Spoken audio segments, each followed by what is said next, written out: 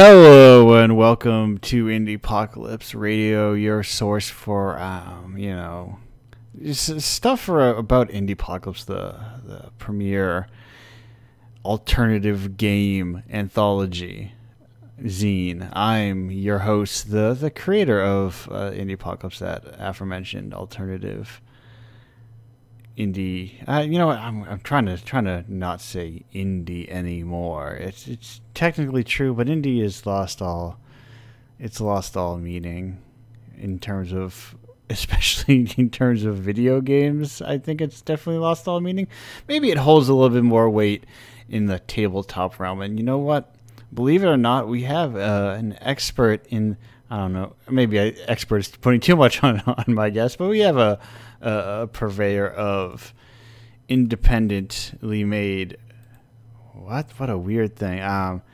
Independently made tabletop games, who you may know from issue 28 of Indiepocalypse with Whistling Wolf Cafe. It's Laura of Lucky New Games. Laura, how are you doing today? Doing well, and yeah, I wouldn't go as far as to say expert, but definitely a fan of. A creator of a. Now, indie tabletop, you folks are very prolific. Prolific, I would say, often. It comes with the benefit of, I say, not having to program them.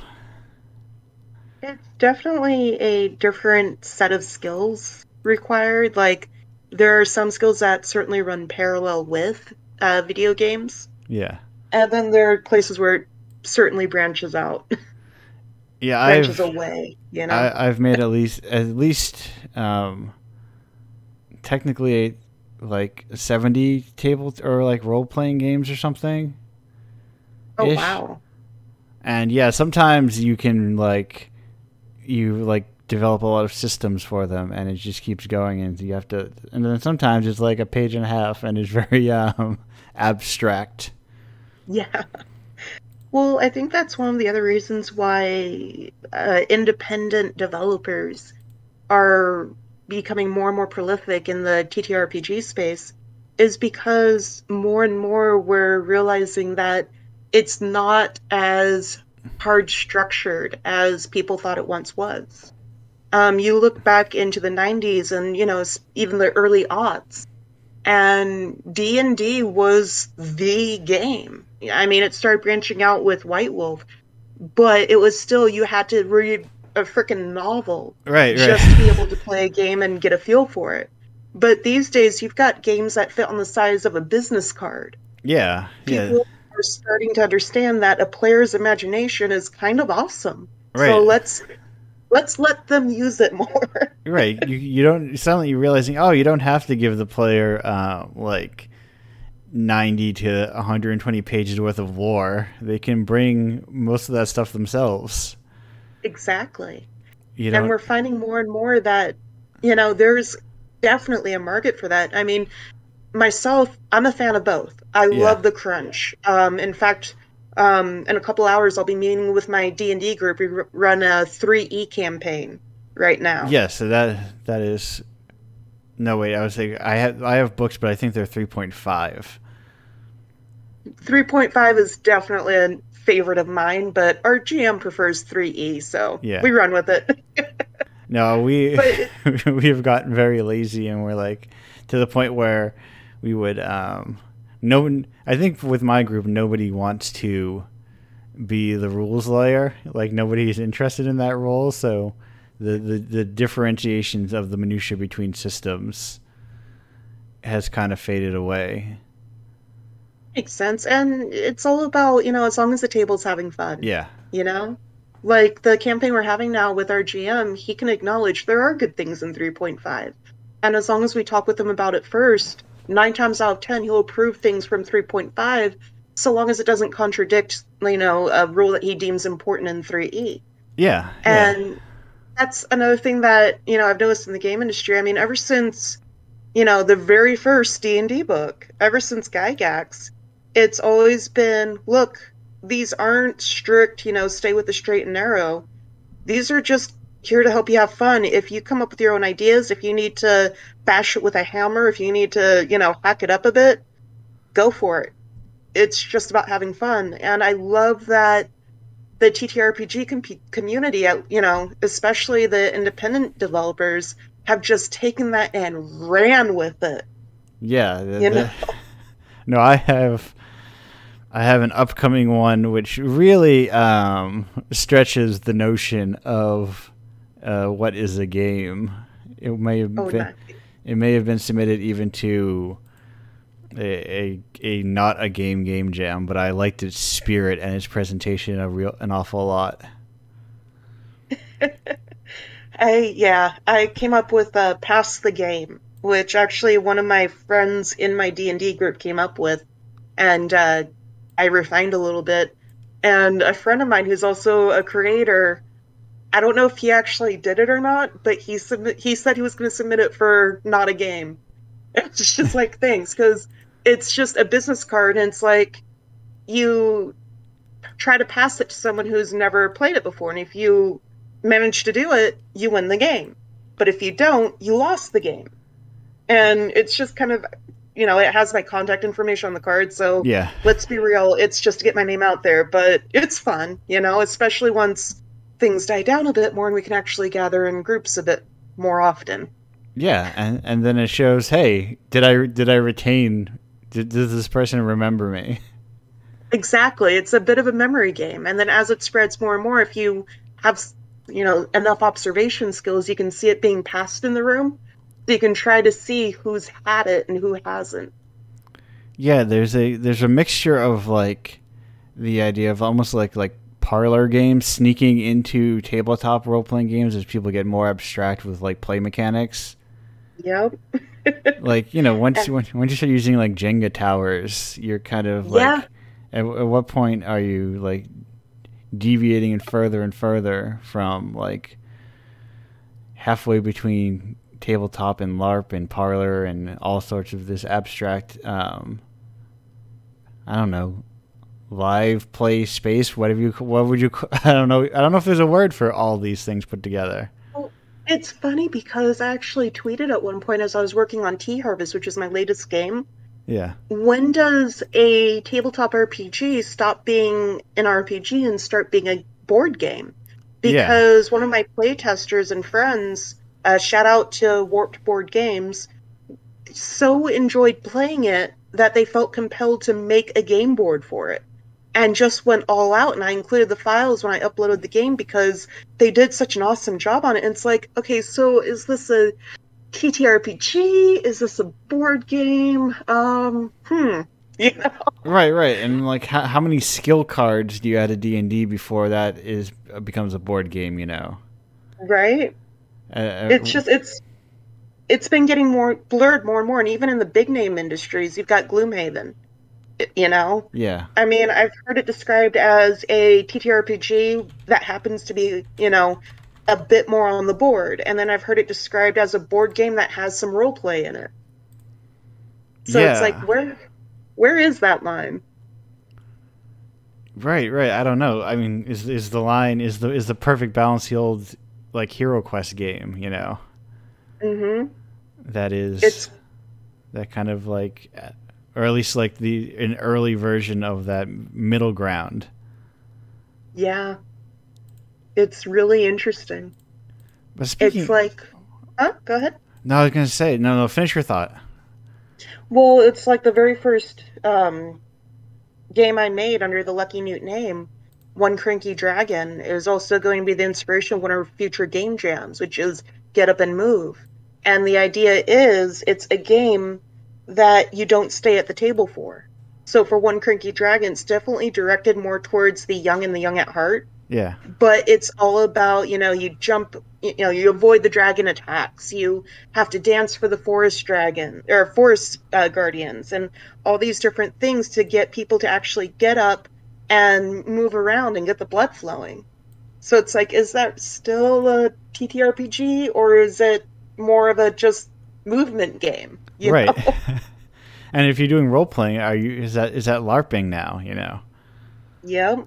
It's a weird line But speaking of all these myriad of tabletop RPGs, tell me a little bit about the T-Bundle, the game that was included, or the collection of games, rather, that were included in Indiepocalypse 28. So the T-Bundle, I was actually raising funds for the artwork for Whistling Wolf Cafe. So that's the main game in there. It was originally a solo game. I also made a multiplayer version. Still making tweaks to the multiplayer version, but once the tweaks are done, it'll be uploaded to the same game page as the multiplayer version it's on now. So if you've already purchased Indiepocalypse number 28, you'll still have access to that upload. But I was inspired by a song from an anime, actually. The Wolf Whistling song by Rocky Chak. And it's just a fun, sweet, whimsical song. And a lot of the components, it's a cafe simulator. And a lot of the components are actually named after little things in the song. Like, I have apple scones with marmalade moons as one of the things you can purchase. I have Wonder Way tea, Bluebird Sea, tea blend. There's just a variety of things that are named from components of the song. It's a 15 to 20 minute game in the solo version. And it's just, you're serving customers. There's 3 customers around, or an hour. And then at the end of the hour, you can purchase some things to help you earn more tips. And you're rolling dice, D6, against the cards that you draw that represent the customers. Yeah. And the suit of the card represents the customer's preference, while the number of the card represents what the customer needs. If they're lethargic, if they're hyper, if they, things like that. And the closer you get to the target number with your roll, the better you brew the tea and the happier they are with it, And depending on what they want versus what they need, there's different modifiers. The items that you can buy from the shop offer different bonuses, so there's like a bunch of different ways to strategize. I also threw into the bundle the Enchanted Tea, and it was inspired by a game by Beth Jackson of Beth and Angel Make Games called Everyday Enchanter. Beautiful game, highly recommend checking it out. But this one is, you get a hot drink if you're having a hard day, or if you need a little pick-me-up, or if you're, going into a big project for work or something. And you can either randomly roll what the tea is and what it does for you, or you can pick and choose. And it's a bit of a thought exercise. The wording is specifically written to try to really immerse yourself in the idea that this hot drink in front of you is something truly special, something that will really help you out with whatever it is you need from it. And so I'm hoping that between the 3 games, the 2 versions of Whistling Wolf Cafe and Enchanted, I just blanked, Enchanted Blend, that it will make people smile. It'll bring a bit of happiness. And because the cards for Whistling Wolf Cafe, it's all like not a roll table, but you have to look up what the card symbolizes. Yeah. I'm hoping that by getting the custom art, I can make some custom cards that you can print out, leave it with playing cards, and it'll be that much easier, because I'm going to be honest, I want to play this with my friends. Right. And I don't want them to have to constantly refer to a sheet of paper to see what each card means. Yeah, there's a reason a lot of indie games use decks of cards and D6s, because it's the assumption that a lot of people just kind of have them lying around their house. Mm-hmm. Rather they just bought them, or people just kind of slowly inherit board games and decks of cards. Yep. And they all just use 6-sided dice. And and you've been talking, like you mentioned, 2 of them have like solo versions, and solo RPGs are definitely something that I think is very much within the realm of the the indie tabletop developer. I don't know, are there any large, like Hasbro is not putting out solo RPGs, I don't think. But it's interesting because it's like I'm in the Weird Draft Games Discord server, so I get to talk with the owner here and there. And from what I picked up, solo games, at least pre-2000 or 2020, yeah, weren't really big on the market. People just, when it came to the big names, weren't really interested in them. So if you wanted even a solo board game, you either had to try to hunt down one that had that as an option, that was mainly a multiplayer but had a solo variation on it, or you had to go to the indie market. And I feel like it's one of the things that makes the independent tabletop RPG creators truly unique. I'm in two other servers that focus on solo games because of, what has been happening with 2020, and Yeah. because of life in general. Sometimes it's just, especially for introverts or those who have different, things that they're working through. It's just, you want something you can do on your own without having to interact with people some days. And it so many of the games are either a lot of fun, challenge you to step outside your comfort zone, or are really good mental health tools. I've noticed, like, no one's here claiming to have a degree in psychology or psychiatry. I Right. mean, I know that there's a couple out there, which is pretty awesome, but we're doing the best we can to kind of help each other out through games. And it's really awesome, like I did with Enchanted Blend.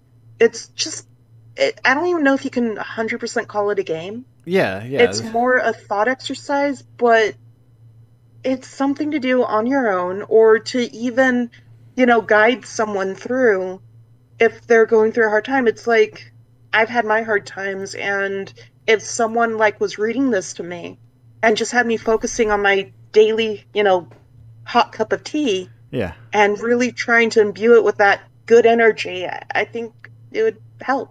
So I'm Yeah. hoping it helps others. Yeah. It kind of gamify is a weird way to put it, Yeah. But it does it kind of like sometimes putting like a different structure around something helps you do something, whether it's like gets you into a routine, like when maybe you wanted to have like tea every morning, but sometimes you forget, and sometimes you're like, oh, I'll get to it later. But having like, even if it's like this 5-10 minute thing that you put aside that you enjoy with it, it helps you get into these routines, and helps like make it something more than just like that easily skippable activity, And then maybe you don't always play Enchanted Blend, but then your fallback is, well, I'm still going to have the tea. It's like there have been studies recently that have come out that have shown, if it is important to schedule in, if you need to, that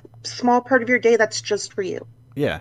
It's actually shown to improve mental health. It's been shown to, make people more productive, make them a bit happier. Just slot in that time, no matter how you have to squeeze it in, because guess what? You matter, Right. Yeah, and as someone in the chat pointed out, it's kind of like, there's endless single player video games, but you can get that same feeling from board and tabletop games. So there's no reason that why. The only thing that's stopping you is, I guess, like yourself, and the fact that you don't necessarily have as strong a. No, that's not true. You have, like, I am very much a person who says the game is just another player at the table. So solo games themselves aren't necessarily like solo games. Exactly. You're playing with the rules, or in a way, you're playing with the developer. And it's a lot of fun because it's like, I had the absolute honor of being a part of the Solo But Not Alone bundle, the second one. Yeah. And the games that I went through, I was doing like little single tweet blurbs to give people an idea of what they'd get if they bought the bundle. And some of the games are absolutely incredible. I mean, I'm talking about games that help with productivity, games that help with, fight against negative thoughts, games that are like absolute silliness, games that are, you don't feel like you're alone when you're playing a lot of these games, because the way it's worded, the way it's developed, it does feel like the creator's right there with you. So I even hesitate to call them solo games, more like just two player, except the second player is the game, like you said. Yeah, and for the person, I know, indie tabletop people bundled a lot. There's like always indie tabletop bundles going on. pretty much Yeah. like there's probably one going on right now, and they're all around different themes. Sometimes they're fundraising, sometimes they're just theme based, sometimes they're just like, hey, let's get some money. I know of one book. There's like I just looked it up, and I think it's got a bad cover. I'll be honest. I don't like the cover. It's like a what's it called? The ultimate. It also has a bad title. I don't like the title either. But it's the ultimate micro RPG book, which is like a bunch of 40 micro. If you want them all in one collection, it's 40 micro RPGs, and I trust that like the book and the contents are good and cool. So don't let the very kind of generic. Folks, don't judge this book by its cover. Is what I'm saying.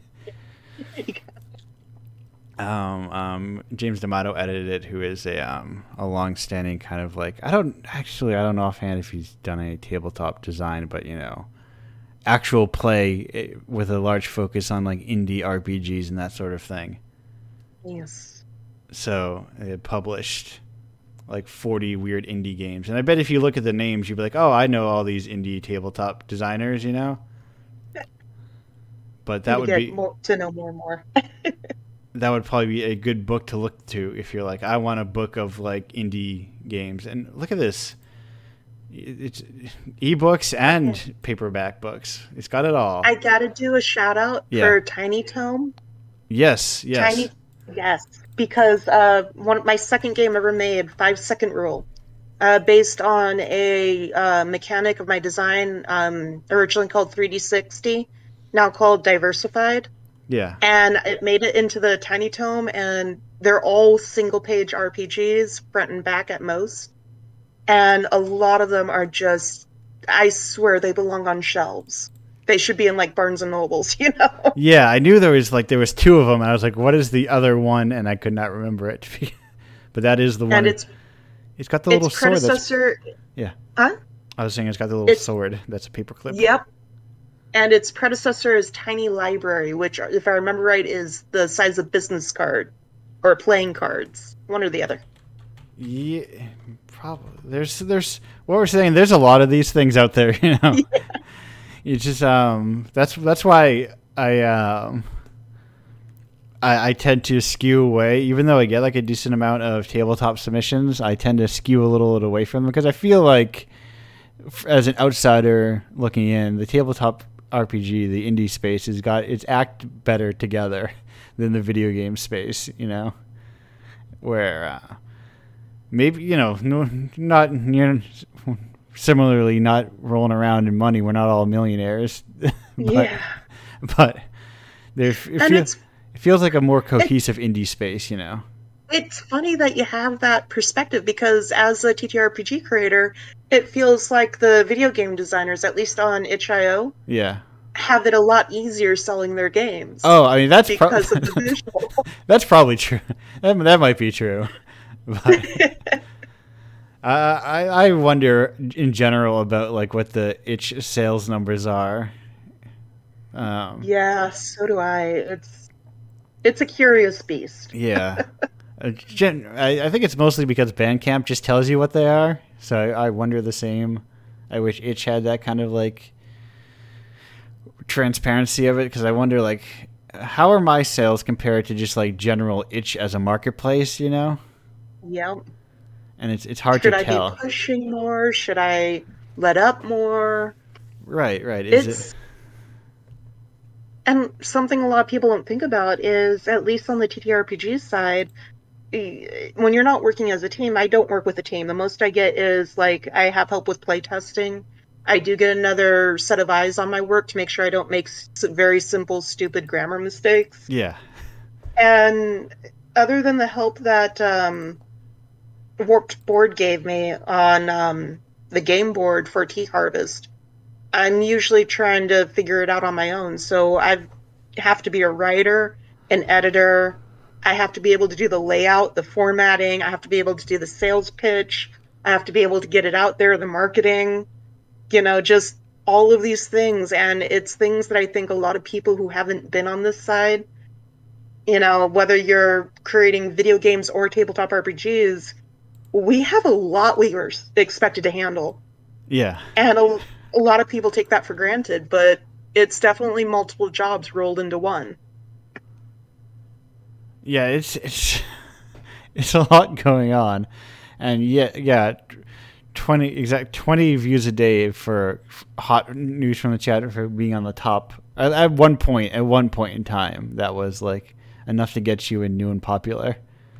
Yeah. So it's like it's very weird in terms of like how itch works, and it's getting especially like weirder now that is like there's a lot of it's going down the humble bundle route in a lot of ways, where there's a lot of like just massive bundles, and that's what everyone is like. Itch, I'm worried that itch is becoming like the big bundle spot, And I hate to say it, but at least because I've only been doing this for a year, but I have like I think it's like 35 titles under my name now. Yeah. But that is, at least from what I've seen for my games, the bundles are where the money is. Right. That's where the bulk of my income has come from for creating TTRPGs. Yeah, and that's... Oh, sorry. No, go ahead. No, that is like, I would be lying if I told you I didn't think anthologies are a good way to get people's attention, Yeah. I think it's a good model. I think they scale up way too high. I think once people are making like less than $1 or something per sale, you're kind of like, it gets a little questionable. And then once you're making like practically nothing, you're like a penny on the sale, then it's like, yeah. I was actually a part of a really large bundle recently we were talking about. I think it was like triple digit creators. Yeah.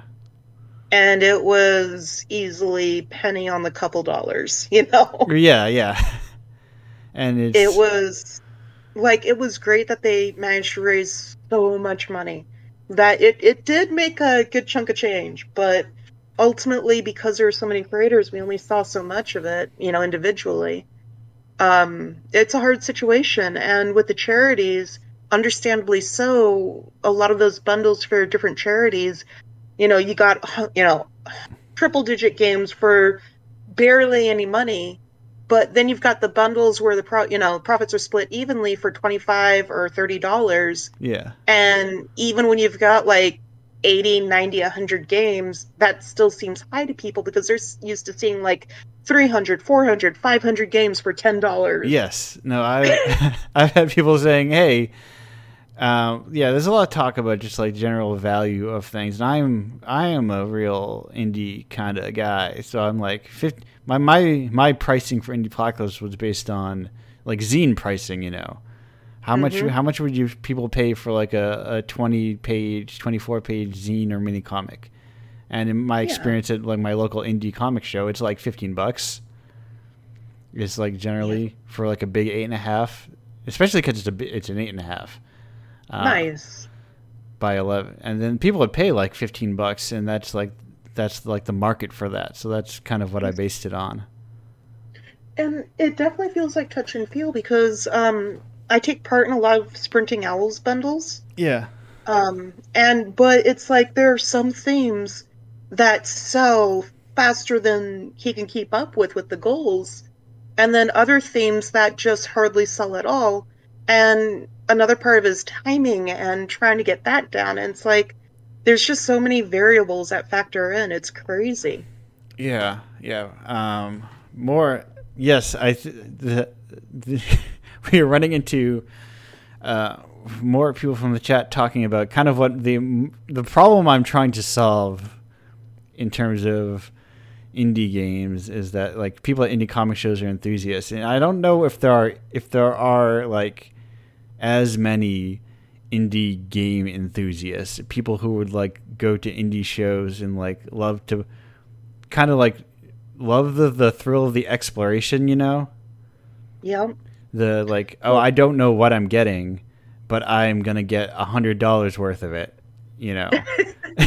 I do know I live in the Pacific Northwest. Yeah. And we have OrcaCon out here every year. Yes, I was just speaking to someone briefly about for an upcoming showcase. I was talking to the founder of OrcaCon.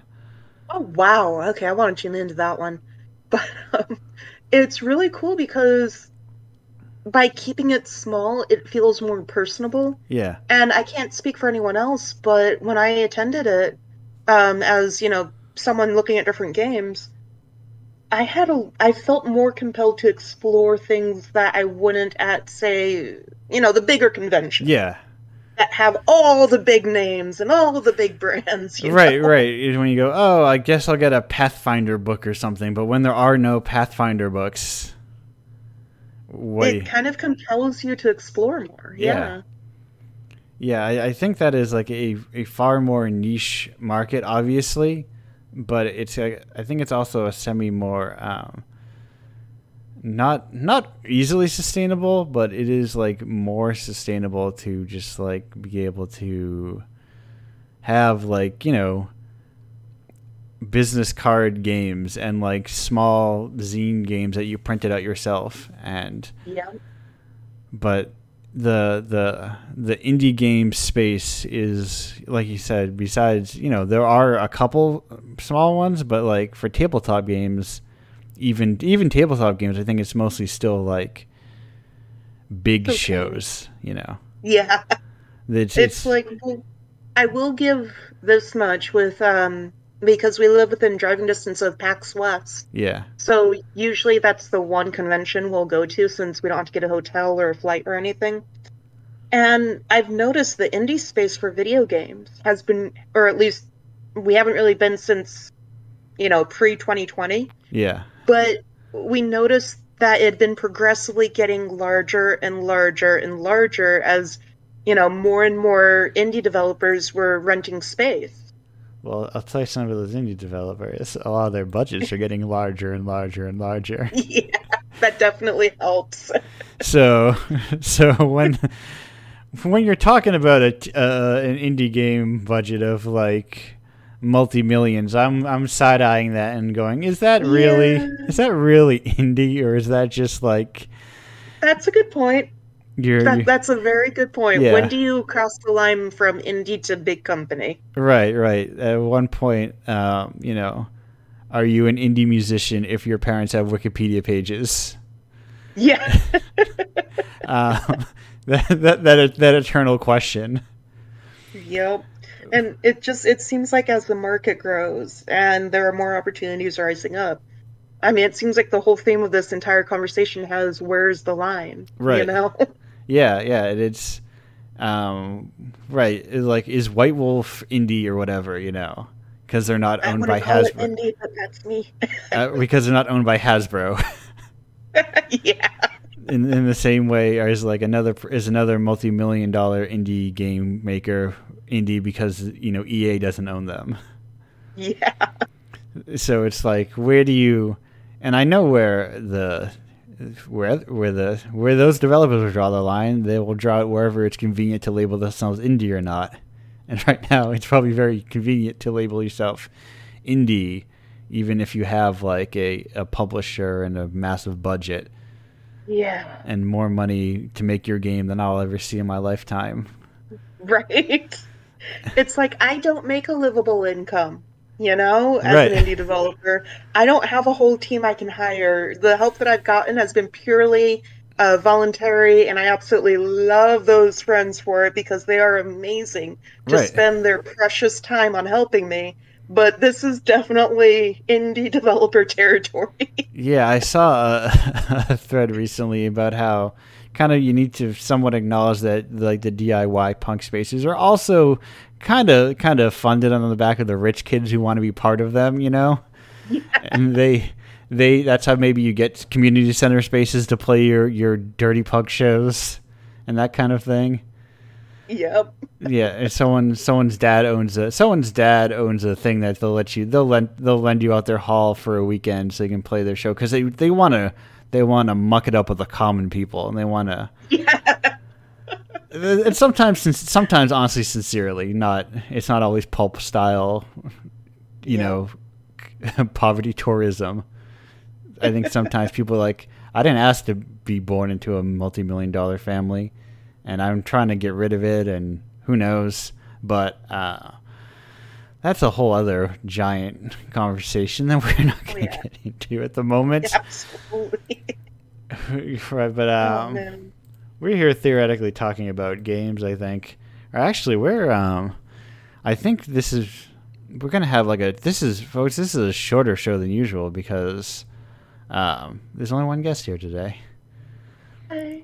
And I'm not gonna capitalize all of your day talking because I could honestly just like ramble forever, and I will go on forever. You're very easy to talk with. Well, thank you. The feeling is mutual sometimes, and I do not begrudge people, but sometimes it is harder. Like I think some people know how shy they can be, and some people have more confidence, and I applaud them for giving it the try. But sometimes it's like, I was too nervous. I was far too nervous. And I admit, my first interview, I had so many butterflies in my stomach. Oh my gosh. I had made a pot of tea ahead of time. Yeah. And I downed the entire pot like within the first 20 minutes. I was so nervous. No, listen, if you told high school me that I would just be doing this sort of thing nonstop, that I would be this kind of gregarious, out there kind of person, I would not have believed you for a second. But I just started doing it, and then it kind of, I don't know, I never stopped doing it. It's awesome. Yeah, no, I like the space. I like being able to, like, hang out with people, because I can't travel to the Pacific Northwest, unlikely, but it's a way to have those kind of like post-conversation hangouts. That's what this show is. It's the post-con hangout of that. Oh, maybe that's my lead-in, my intro. Yeah, because it kind of feels, I was actually going to say before you said that, it feels like I'm just at a pub with you. There's a pitcher of beer between us, just hanging out. That's what I want, because I'm not. Listen, interviewing is a skill, and I don't think I'm bad at it, but I also am not like an interviewer.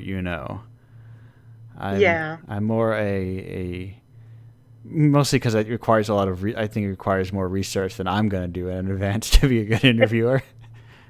to prepare a series of questions. Well, I'm usually asking one question and then sort of following the thread to where it goes, which is one stylistic approach, I guess. Oh, I forgot. But there's the old tip of people enjoy talking about themselves. Yes. So just use questions that get them talking about themselves, and you'll be fine. Exactly. Yes. Ask people questions about themselves, and they'll go forever. But speaking of, I forgot to ask you the most important question of this entire show, which is, how did you hear about Indiepocalypse? So I was actually at the jam page, and you know how twitchy the Itch.io jam page can be, trying to find specifically something that would fit the TTRPG slot. Yeah. Oh, there's like 8 billion jams now. Yeah, and then I saw, and there's no way to filter them really. Right. Not effectively. Yeah. But I saw the indie part of Indiepocalypse and caught my eye, screw it, I'm going to see what it is. And I saw that you would consider tabletop RPG games too, and it's like, cool, you know what? It's not going to hurt, probably not going to make it, but can't hurt to try. Worst that'll happen is it won't be picked. Yeah. And that was I want to say I initially tried for number 26 or 27. Didn't get picked, tried again for number 28, and got picked. Yeah. So, yeah, woohoo. That's the system. Just keep trying, because sometimes I will never tell you to your face that you'll never get included. So maybe if you submit like 3 or 4 times, and you never get my my waitlist email that I send out sometimes if I'm feeling like it. If you do that, you never get that email. Maybe just stop. Because maybe and it may not even be that other people might love the game, but it just does not work with me. It does. I go, not interested. One trick that helped for me was I didn't get the waiting list email the first time. And it's but possible I did try different. I did try different games the Yeah, second time I entered. right. And it's entirely possible that month I didn't send it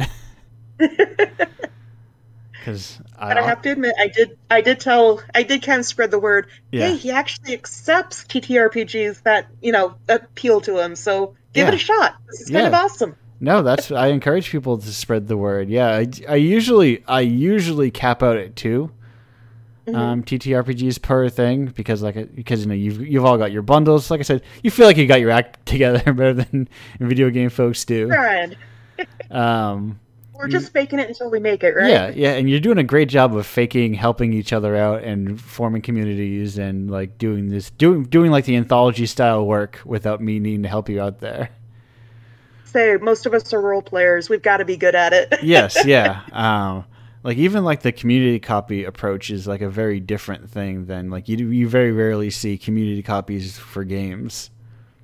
Oh, it's great. I absolutely love it because it's like money's been super tight for us this year. We had a death in the family Yeah. on the East Coast, and we had to do like 3 flights to the East Coast within a year, which really tried our budget. Yes, that But is a lot. it's and I know I am far from the only person struggling this year.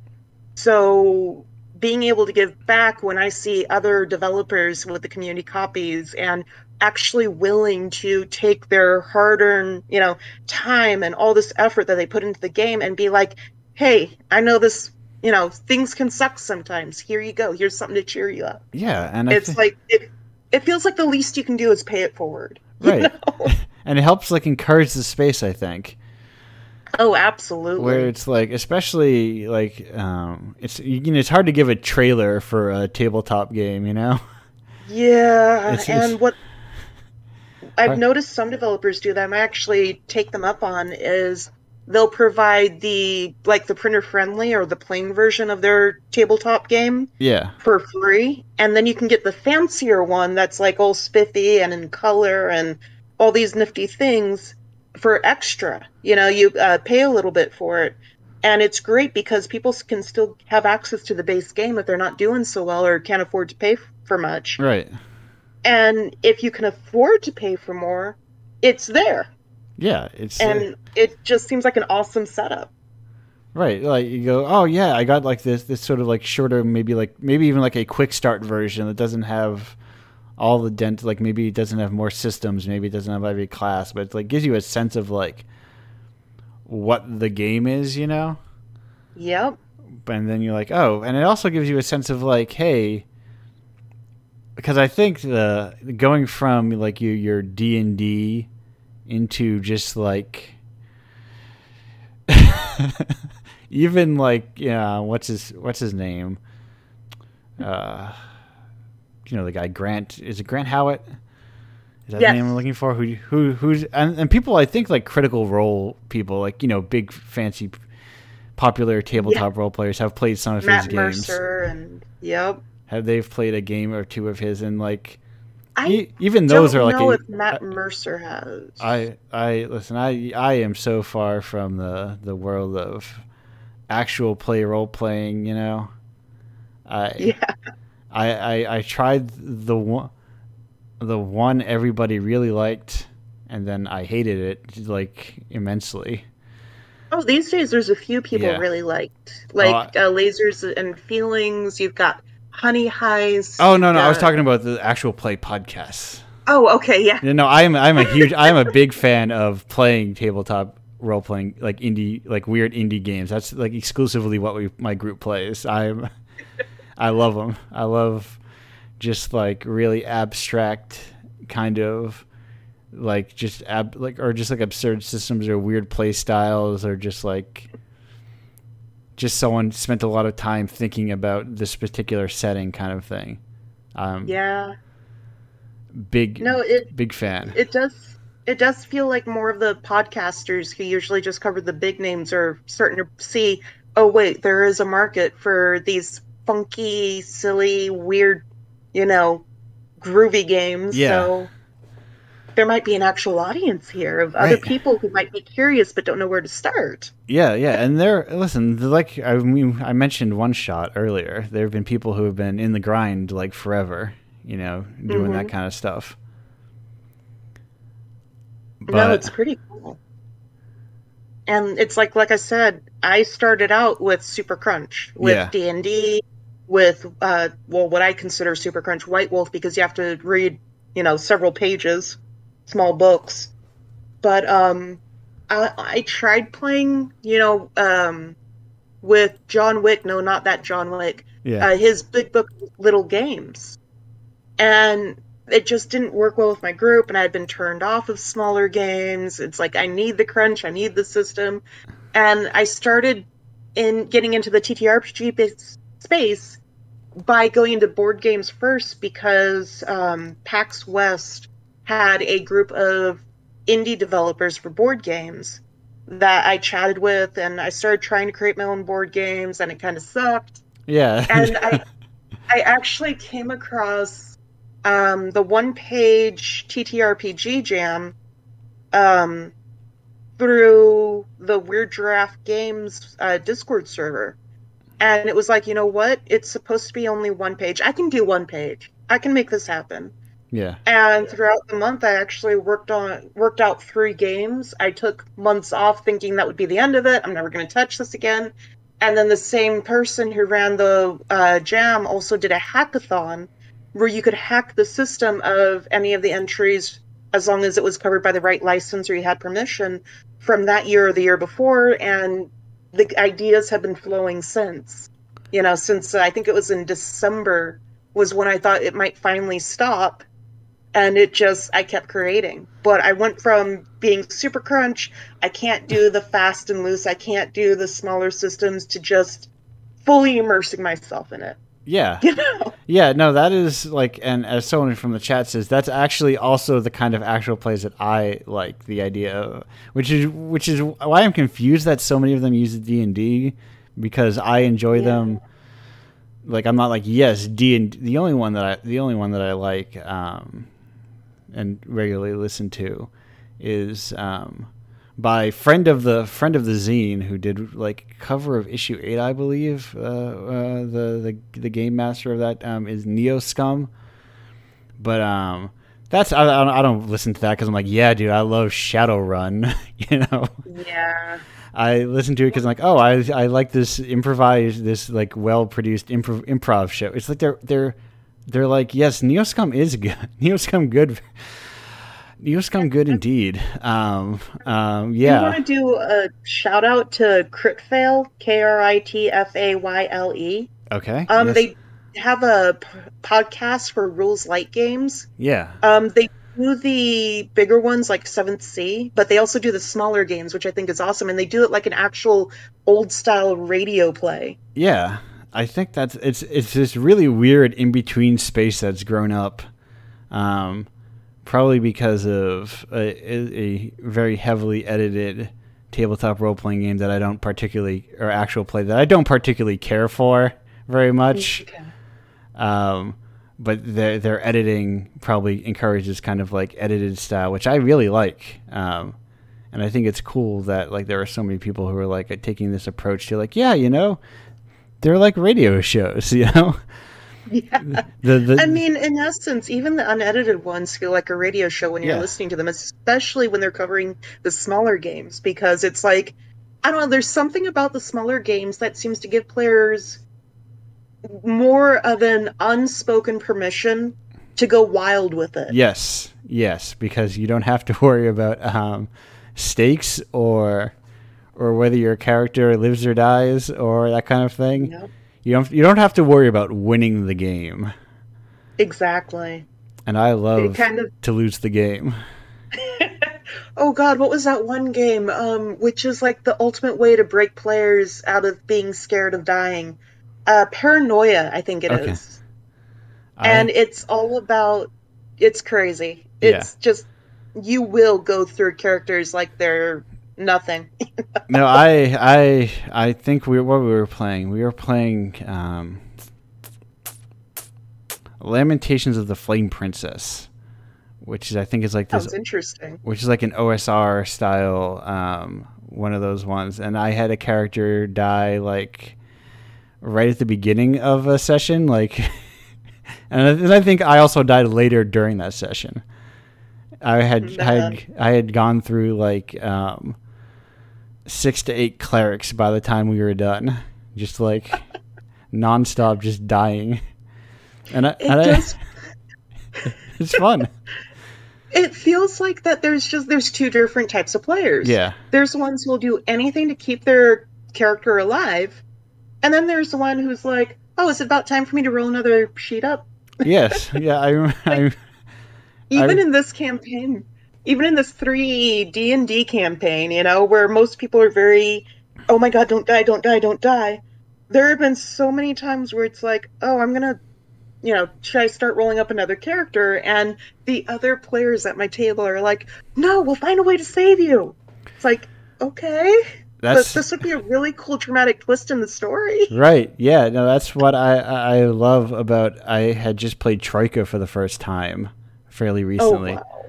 And it's basically built for that. Like, there's a good online character generator that every time he's like, oh man, I want to generate another character.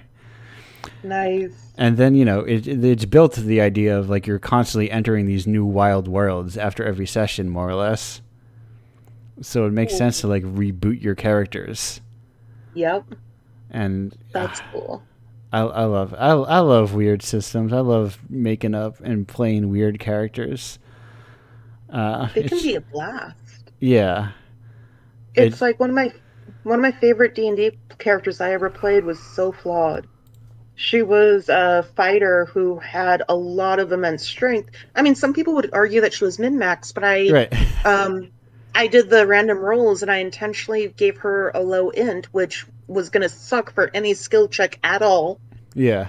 But I did that intentionally because up to that point I'd played nothing but well-balanced characters, and I found myself bored with that. Right. And by giving her this immense flaw where she was incredibly strong, incredibly sweet and bubbly, but dumb as a brick. Yeah, I very similarly let the random stat line determine how I play my characters. Nice. Oh, those are fun. Which often, like, I realize I skewed towards playing younger characters because you always start at level 1. So I'm like, oh, it makes sense that I'm young and inexperienced because I'm level 1. And yep.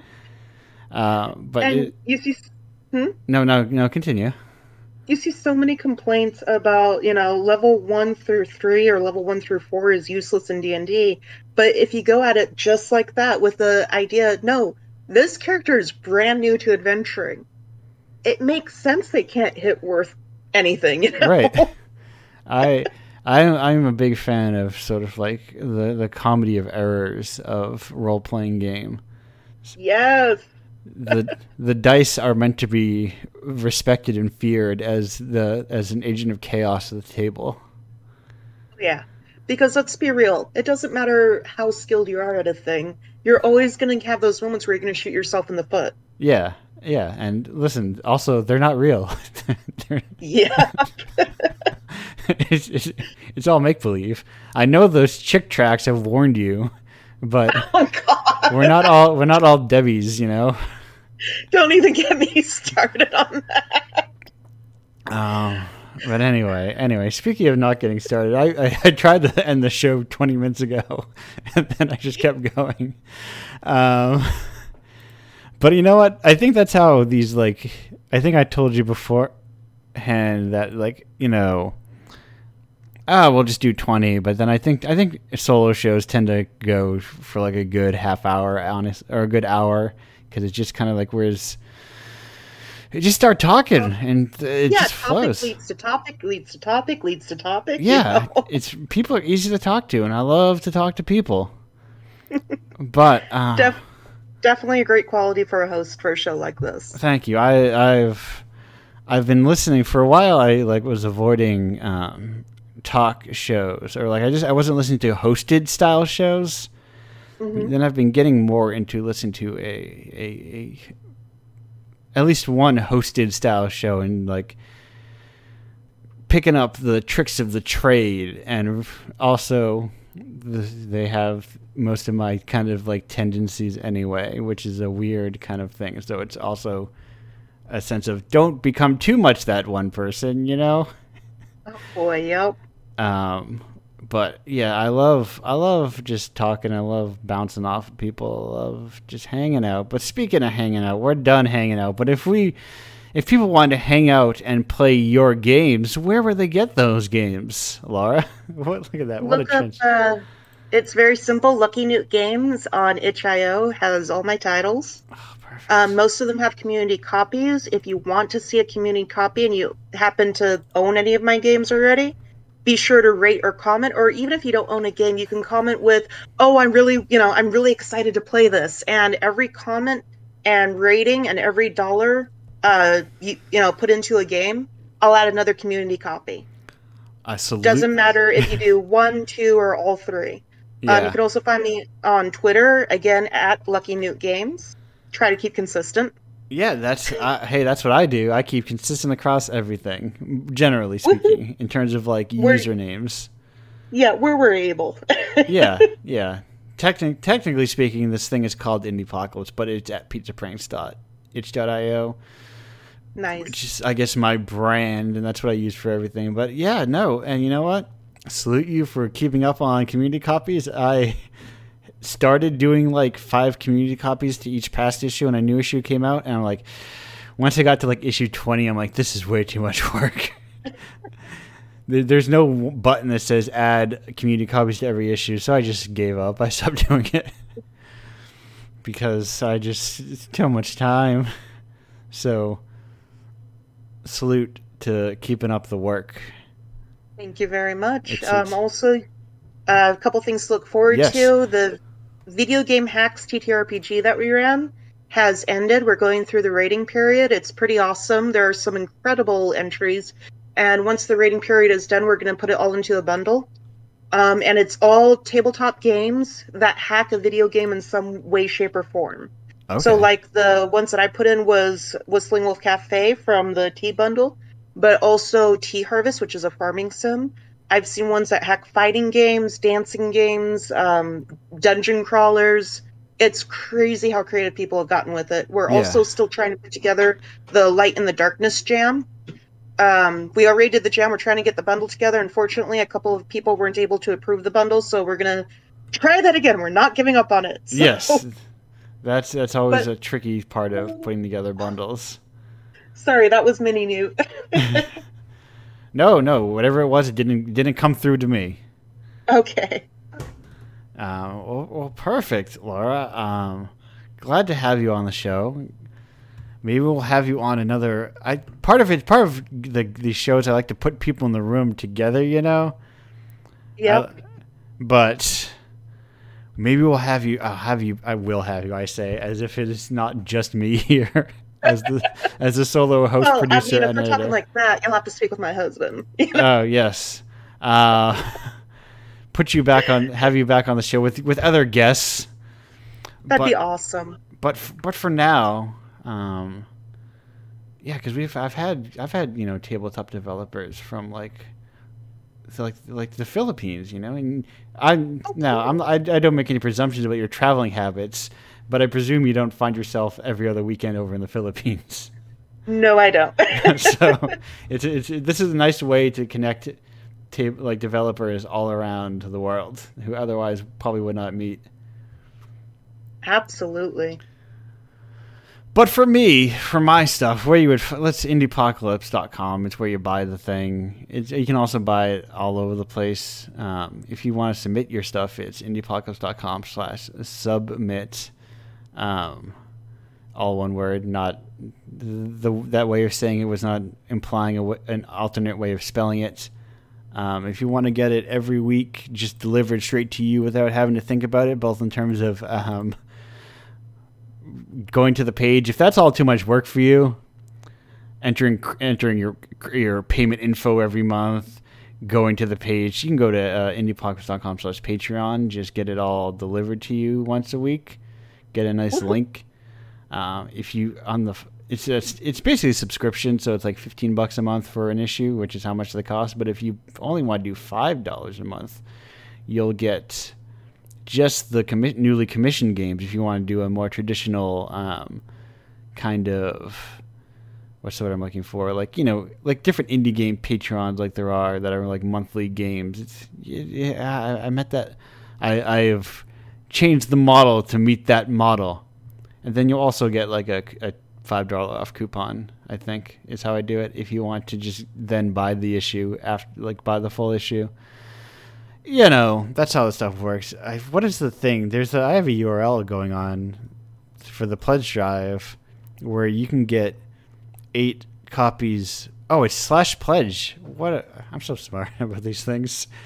Indiepocalypse.com/pledge. If you're listening to this within the month of July, you can get 8 commissioned games for a minimum of $1, and each entry, when you buy it, you get a chance to win a lifetime subscription to Indiepocalypse, which is quite the bargain, especially because they'll be going for a long time. I am 30 months in, and I'm looking forward to the next 30.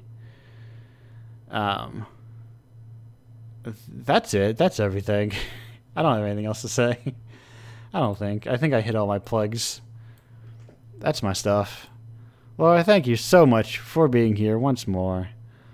Thank you for having me, and I look forward to coming back. Yeah, I will figure something out. I'm kind of excited that I'm approaching the end of. I have a big Excel sheet of all the people who I've asked to be on the show, and I color them in with green for yes, red for no, and I'm running out of uncolored spaces. And then I can repeat. Well, I've been repeating, but I mean, anyway, goodbye.